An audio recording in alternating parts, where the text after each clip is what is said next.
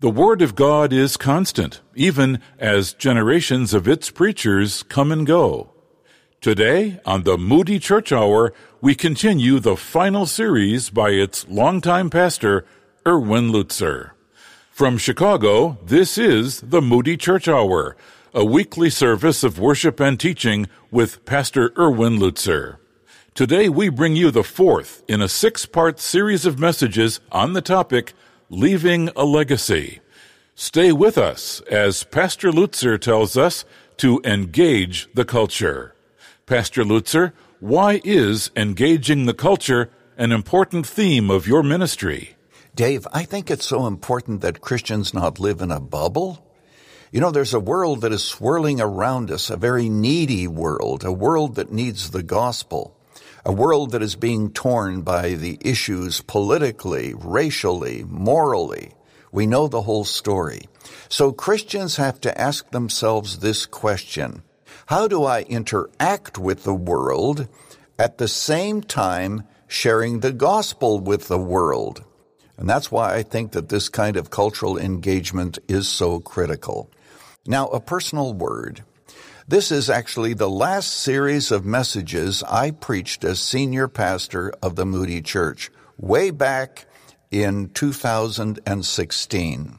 But it's time for us to transfer the preaching of this program. It's time to transfer it to the new pastor, Pastor Philip Miller. What you're going to discover is that he is biblical, relational. I believe that you are going to be greatly blessed, and I encourage you to continue to listen to the Moody Church Hour. But at the same time, I want to emphasize that I will still have the privilege of speaking on Running to Win, Monday through Friday. And of course, you can continue to listen on our website, on our app, by radio, and other platforms. So even as we transfer the ministry of the Moody Church Hour to the new pastor, always remember that the ministry of Running to Win will continue. I want to thank the many of you who have blessed us, and I trust that our media ministry continues to bless you.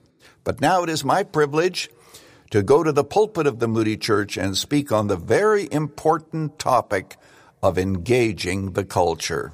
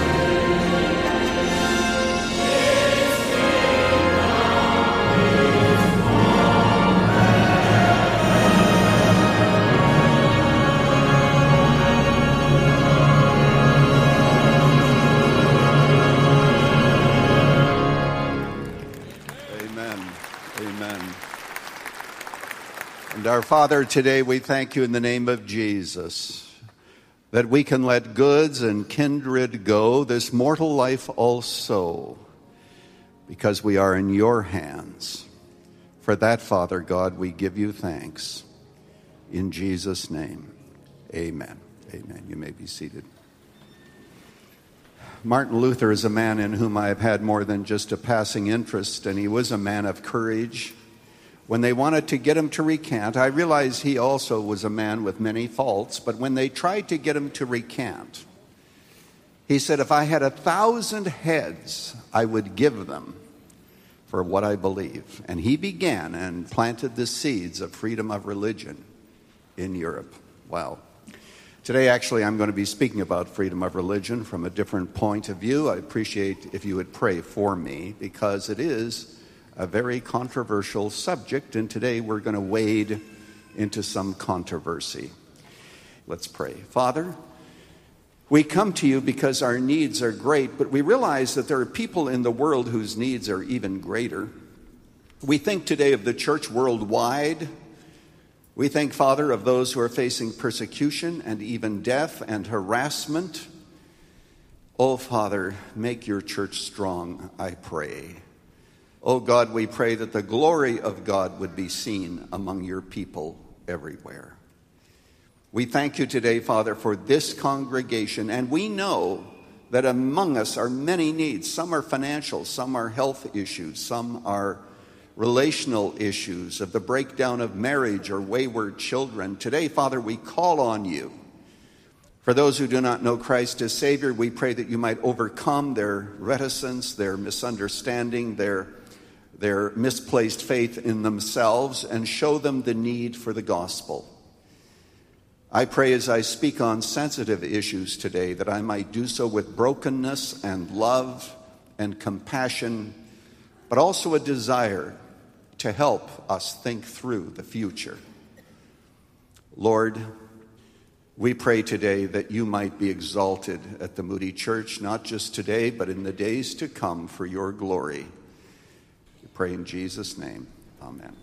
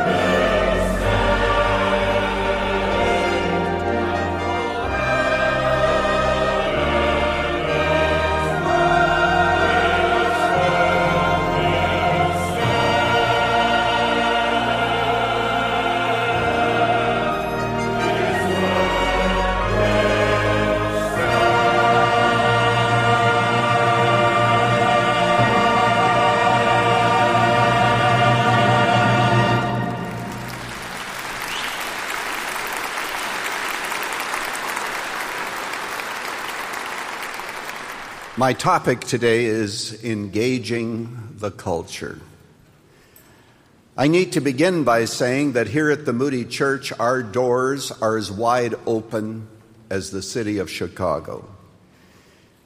If you're here today, we welcome you no matter what religion you belong to, no matter struggles that you may have regarding sexual attraction.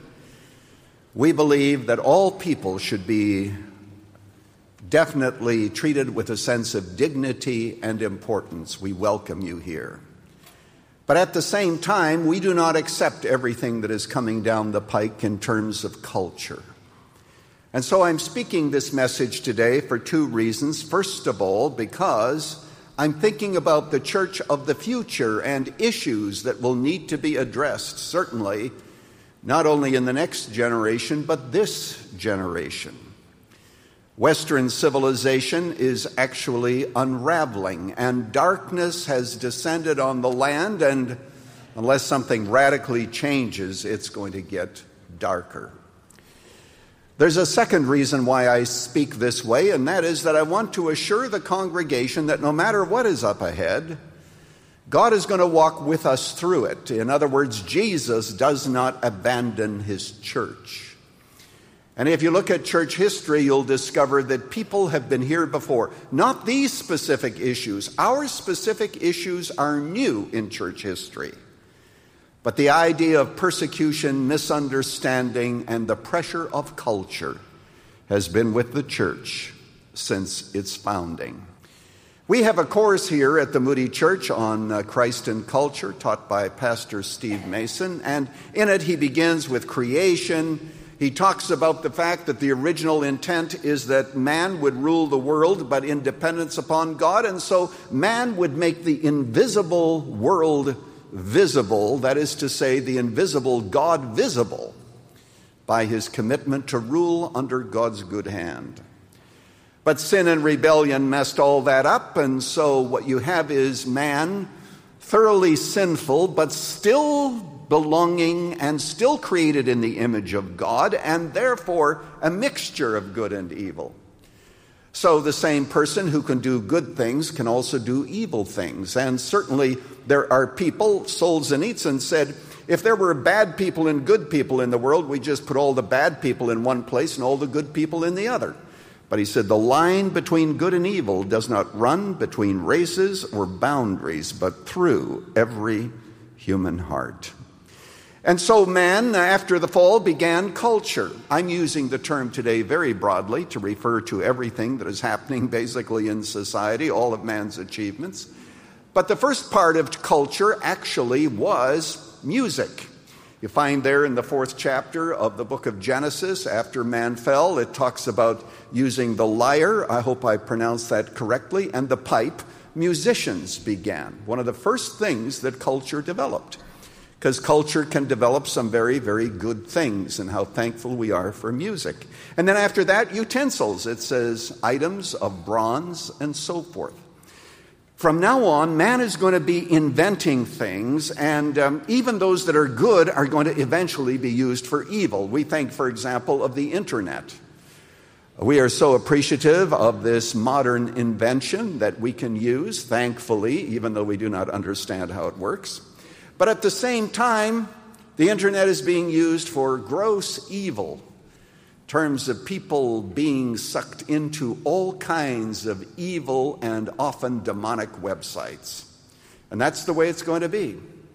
Now, in addition to the development of this kind of culture, you have man developing government because he had to restrain evil. Because from now on, man is going to have 3 drives: passion, we could say pleasure, he is going to have possessions, and he's going to want power.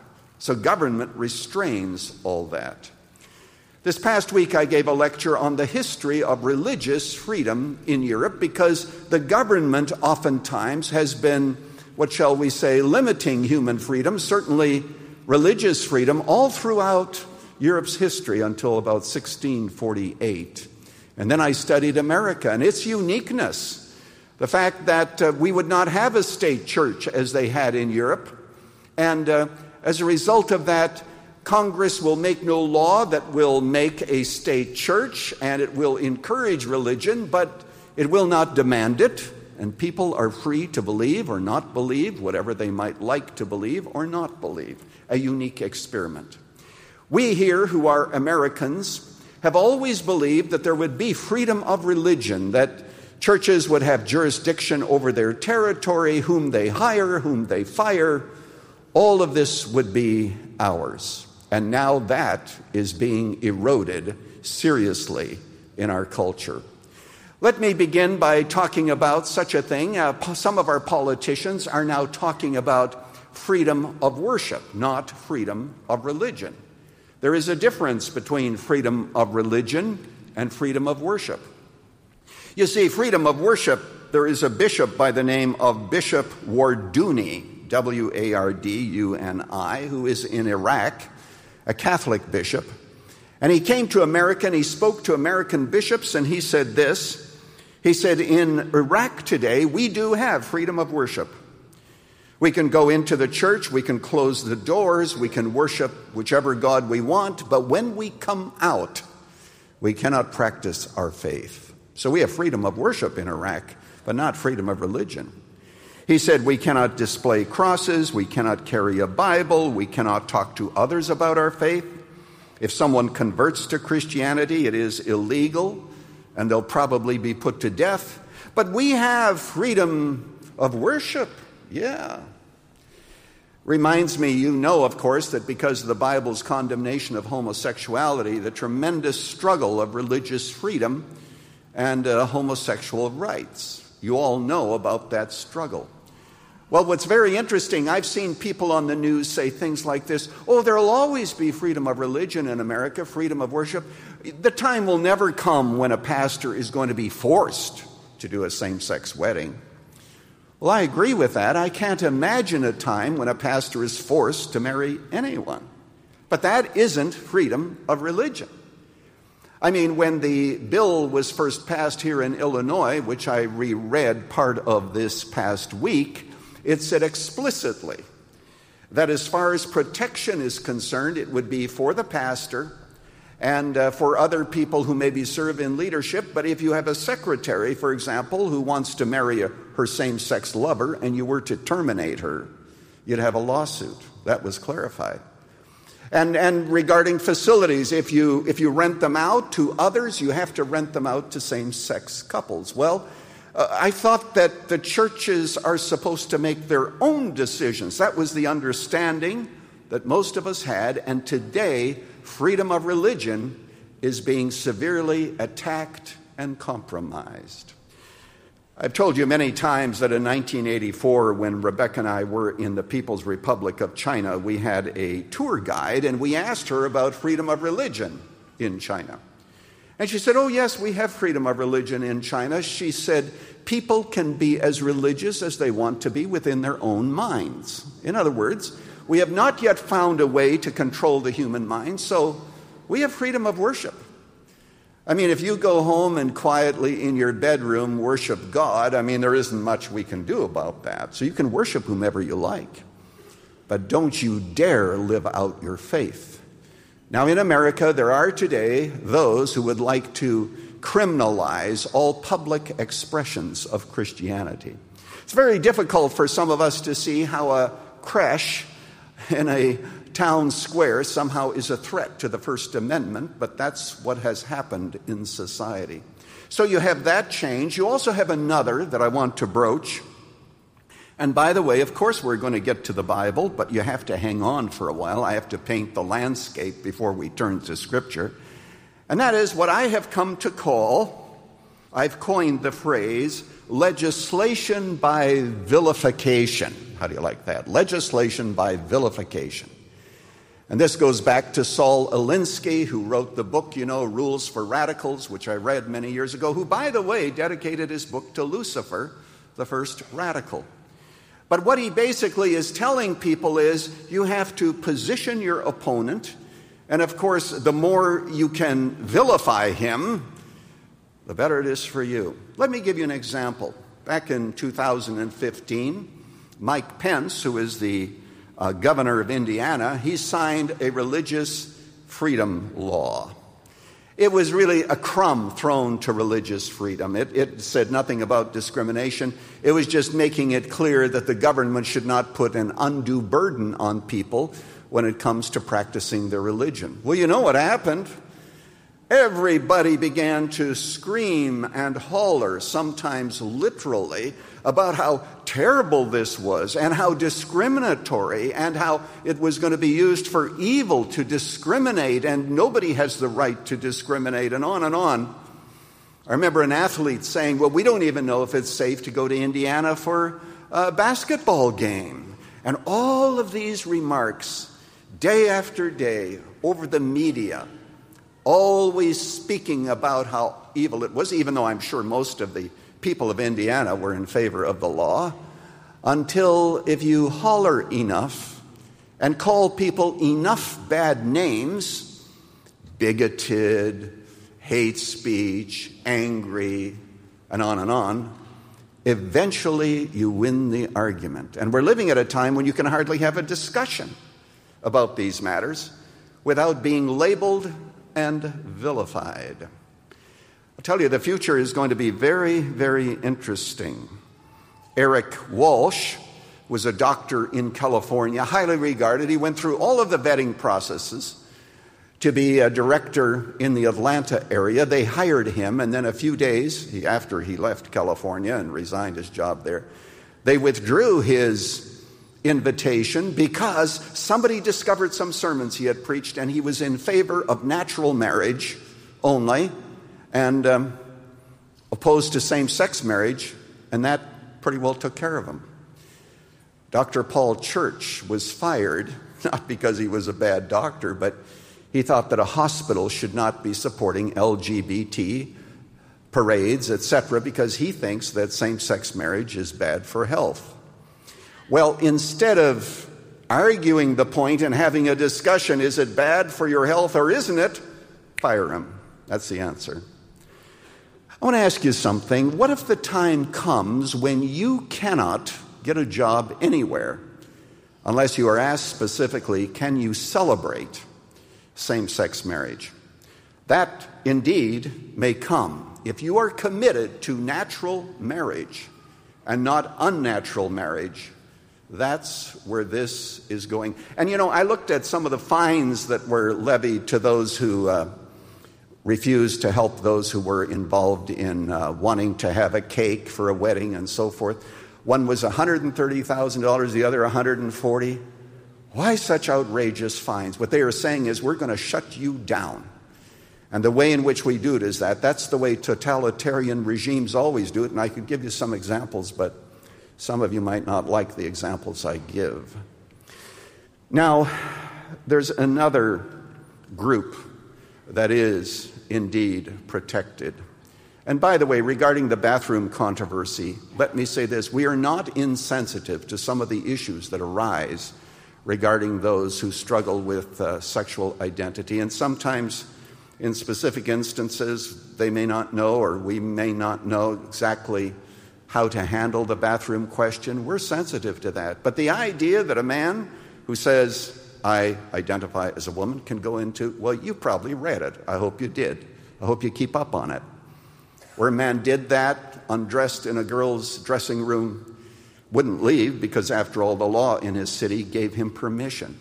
But once again, we see this tremendous outpouring of vilification against anyone who suggests that as a law, it's a bad idea. Let me go, now that I've hopped into the deep end of the pool, I might as well continue to swim. And there's one other issue, and then we do get to the scripture. We are getting there. And that is the protective aura around Islam in society. Not only because we could give you many instances in which those who belong to the Islamic faith are having very special times of accommodation. So before I go further, let me say this, that if you are here today as a Muslim, you not only are welcome, because we want to get to know you, to connect with you, and we do not blame you for the terrorism that is often done in the name of your religion. So we accept you and we want to connect with you. But I'm just speaking generally. The OIC, the Organization of Islamic Communities, has wanted to get a resolution through the United Nations that would make all criticism of Islam a crime. You have to understand, all throughout the Middle East countries where you have a purer form of Islam, Christians are dying not because they said anything bad about Muhammad, but because they're Christians, because to believe that Jesus is God in the flesh is an insult to the prophet, and it is, you become an enemy of Islam. One of our politicians is quoted as saying this: "We cannot in America here stop people criticizing Islam, but we can shame them into silence." So people today are shamed into silence. That's why you have words like Islamophobia. There's so much more I could say about this, or racism, or bigotry, or all of these things. We shame people into silence, and I say we ought to have some honest discussion with Muslims and with others and discuss some of the texts in the Quran without being shamed. But that's not where our nation is today. Now, I mention this because these are issues that the Church of Jesus Christ, and there are others, are going to have to face going forward. What I want you to do is to take your Bibles and let's turn for a moment to 1 Peter. Now, 1 Peter was written to people who were under persecution. This past year, Rebecca and I were actually in some of these places like Cappadocia, Pontus, and other places, Bithynia. We were actually there. If you open to 1 Peter chapter 1, you notice that the different places are listed, and I am truly amazed, absolutely amazed at the amount of persecution that people went through under the Roman Empire in the early centuries of the church. Wish I could tell you more about that. So Peter is writing to people who know what persecution is, what it is like to have a government that says that if you do not worship Caesar, if you do not give your pinch of incense to him, you could be put to death, and many of them were. I want you to notice now how Peter asks and invites the Christians to behave in the midst of a situation like this. By the way, before I get there are three ways that the church could react to what's happening in society. One is to try to dominate. That hasn't worked. Clearly, we have lost the culture war. That's very obvious.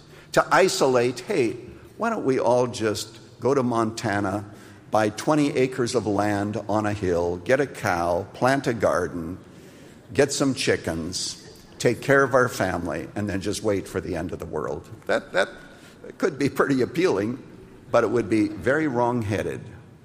A ship in the harbor is probably safe, but it was meant to sail. So what God wants from us is contact without contamination. And I'll tell you, that's very difficult. That's why the next message in this series is on protecting our homes and protecting our children from the contamination of our culture. Hugely important. Well, first, Peter, you'll notice that Peter says this: we should have a witness in society, and first of all, by what we say. But before I get to 1 Peter, here's a verse that just jumped out of the text at me this past week. This is Psalm 94, verse 16. Who rises up for me against the wicked? God is asking the question. Who stands up for me against evildoers? And now the psalmist, David, is commenting. If the Lord had not been my help, my soul would soon have lived in the land of silence, which is where many evangelical churches live today, in the land of silence. And I say from my heart to yours, as an older man, the church is going to run out of places where it can hide. 1 Peter, let me give you now what I would like to call 3 different ways in which we should be confronting our culture. We should definitely take a stand. But it says, and draw a line in the sand, but in verse 8, finally, all of you have unity of mind, sympathy, brotherly love, tender heart, a humble mind. Do not repay evil for evil. There you go. You're called various names. You don't call people names in return. You don't render evil for evil. When David was being sought by Saul, and Saul took a spear and threw it at David, and it pinned against the wall, David didn't pull it out and say, oh, you think you can throw a spear? Just watch this. Boom. No. You do not react. Notice, no evil for evil, no reviling for reviling. You're reviled. Oh, you bigot. Why don't you keep your bigotry to yourself? Why are you so homophobic or Islamophobic? All those things. You don't reply that way. I have so much to say, not too much time to say it in, so let's summarize. We approach it all with humility and brokenness, well aware of our own sins and failings and the tremendous need that we have for God's grace that we extend to others. And so what we do is we do it that way. We pray. You know, it says, God, verse 12, his ears are open to their prayers. We call on God when we have a day of prayer and fasting. We all show up because we believe in prayer and we believe in humility. And what a difference our response should be. When we were in France, 2 years ago or so, Michael Rydelnik, who is with us, gave this illustration. He said, we should never see people who disagree with us on the issues, say, that I have just mentioned, as our enemies. They may see us as enemies, but we should not see them as enemies. And he gave this example. When Americans and the British came to Normandy, they were not after the French. They didn't say that the French are our enemies and we're invading France. No, we're invading France because France is under occupation. We have to see this world under occupation. John says that the whole world lies in the lap of the evil one. We have to know and see beyond the people with whom we are dealing, and to be loving and strong and encouraging and humble and broken. If there's anything that turns people off, it is finger-wagging Christians who like to judge culture. Now, we're judging culture. We're not wagging fingers. We are entreating. That's what Paul says. He says, when we are maligned, we entreat. That's number one. By the attitude we adopt, by the things we say. Now I'm in verse 13 and following. It says that even if you should suffer for righteousness' sake, you will be blessed. I'm in verse 14. Have no fear of them, nor be troubled. But in your hearts regard Christ, the Lord, as holy, always being prepared to make a defense of anyone who asks you the reason for the hope that is in you, yet do it with gentleness and respect. And so it is, of course, a defense, first of all, of the gospel. Why do we believe on Jesus? That's why we have classes here that are really classes designed to help us and to disciple us, so that we at least have some answers. We don't need all the answers, but we should have answers as to why we believe the gospel, but also answers as to why we take the stand we do. I have to say that actually all the good arguments are on our side. Legally, historically, from the standpoint of natural law. And oftentimes when we are confronted with a person one-on-one, it's best not to do it in a group where you feel that you have to always identify with others in the group, and to talk to people to help them understand our position. You know, it says this in the book of Acts, chapter 10. It says, and Peter opened his mouth and spoke to them. Isn't that odd? He opened his mouth and spoke to them. Well, obviously, since his speech is given, He had to open his mouth. Why does Luke, who wrote the book of Acts, include that? Peter opened his mouth. That's what people do when they are defending the gospel and sharing the gospel and representing Christ in a very broken world. They open their mouth. And I believe that the evangelical church today is waiting for some people to open their mouths on issues that we need to be aware of and teaching the church how to confront them. So I think, first of all, by our words, by our attitudes, confessing self-righteousness, always recognizing that Jesus is Lord. He saved us and we sure don't deserve it.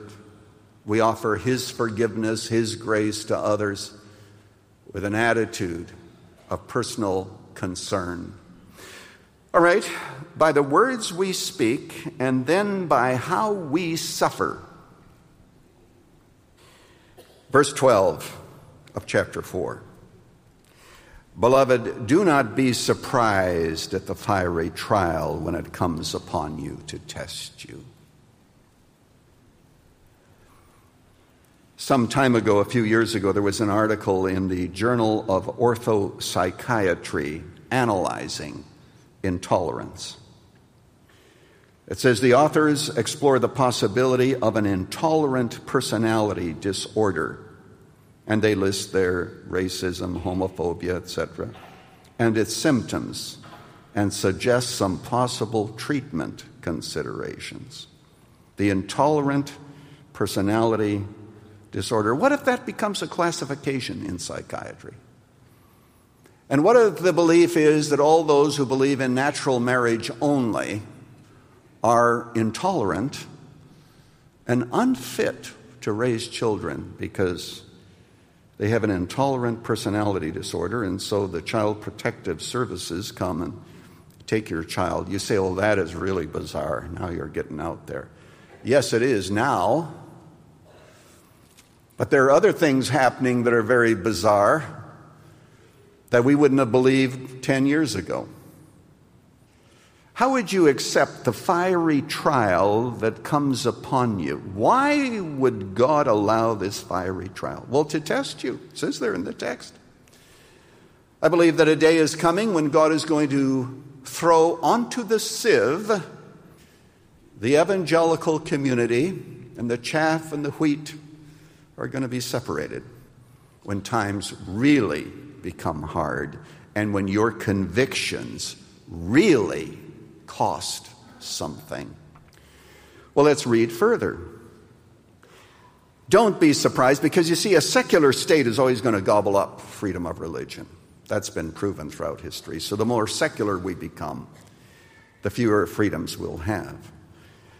Don't pretend that some strange thing is happening to you, but rejoice insofar as you share in Christ's sufferings. Is that in the Bible? I thought we should be mad. Rejoice insofar as you share Christ's sufferings, that you may also rejoice and be glad when His glory is revealed. God is saying, I want you to have faith so that when I come, you honor me with your faith, and that's the purpose of trials. You know, Bonhoeffer said, we'll never suffer well as a church unless we realize that suffering is a gift from God. And it says that explicitly in Philippians chapter 1. It says, for unto you it is given on behalf of Christ to believe on Him. We say, yeah, we believe on Him. And to suffer for His name's sake. It's a gift.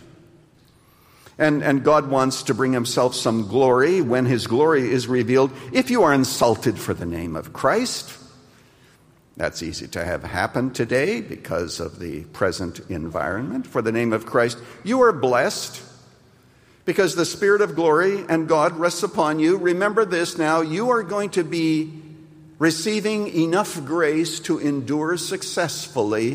Why? So that you might bring glory to God at the return of Jesus Christ. But let none of you suffer as a murderer or a thief or an evildoer as a meddler. Don't suffer that way. But if any man suffers as a Christian, let him not be ashamed, Oh, you say, but they're making all these remarks about me. Let him not be ashamed, but let him glorify God in that name, for it is time for judgment to begin at the household of God, and if it begins with us, what will the outcome be for those who do not obey the gospel of God? And if the righteous is scarcely saved, what will become of the ungodly and the sinner? Now verse 19.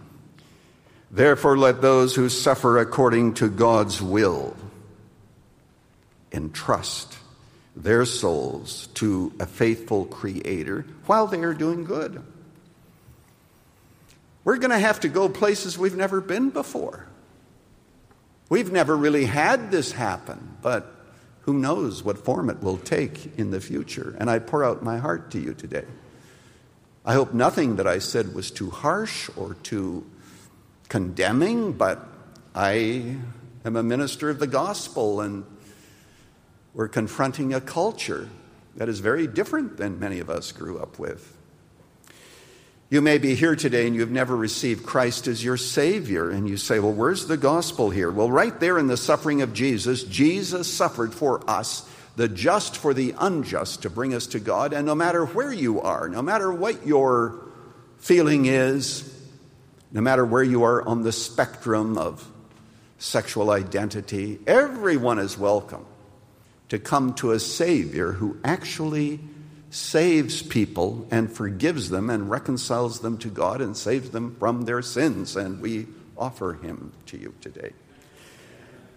I have to end with a story based on verse 18 that I've probably told you before.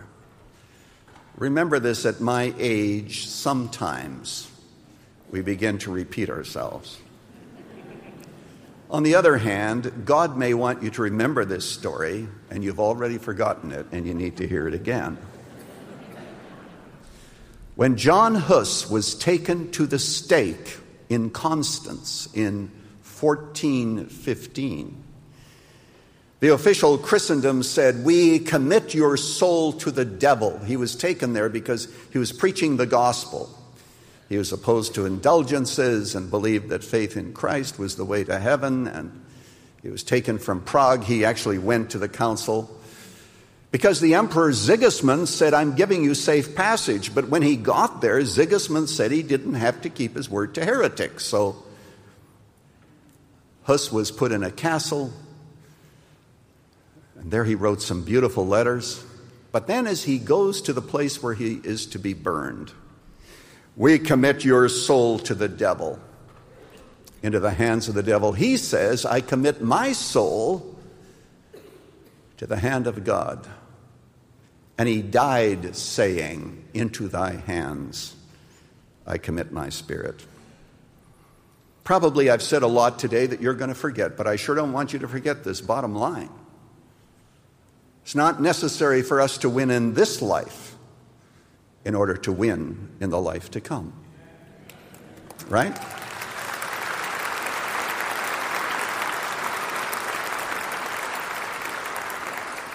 Hus didn't win in this life. I have to tell you the rest of the story.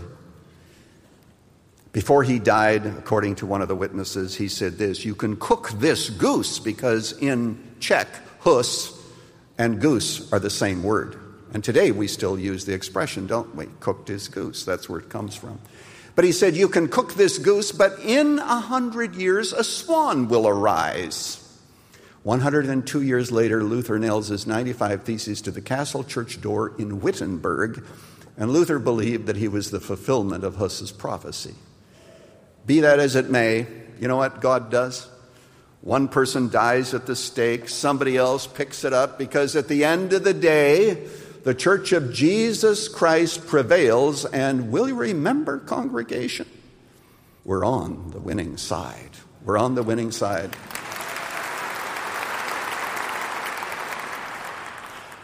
God bless you. Let's pray. Father, we ask in Jesus' name only one thing today. May we be faithful no matter what comes our way. Help us to love you, and we pray that our faith may bring you glory when you are revealed. Amen. On today's Moody Church Hour, Pastor Lutzer brought the fourth of 6 messages on leaving a legacy. Each of us was encouraged to engage the culture. On these special broadcasts, we're hearing Pastor Lutzer's final series as the senior pastor of the Moody Church. He's covering the crucial issues that represent his ministry and the challenges that lie ahead. Next week, join us as Pastor Lutzer tells us to protect your family. This 2016 capstone series can be yours as a book, which includes the sermon transcripts and study guide, or as a 6-part CD series. Either is waiting for you as our way of saying thanks for your gift of any amount to the Moody Church Hour. Just call us at 1-800-215-5001. Ask about leaving a legacy when you call 1-800-215-5001. Or you can write to us at Moody Church Media, 1635 North LaSalle Boulevard, Chicago, Illinois, 60614. Online, go to moodyoffer.com. That's moodyoffer.com.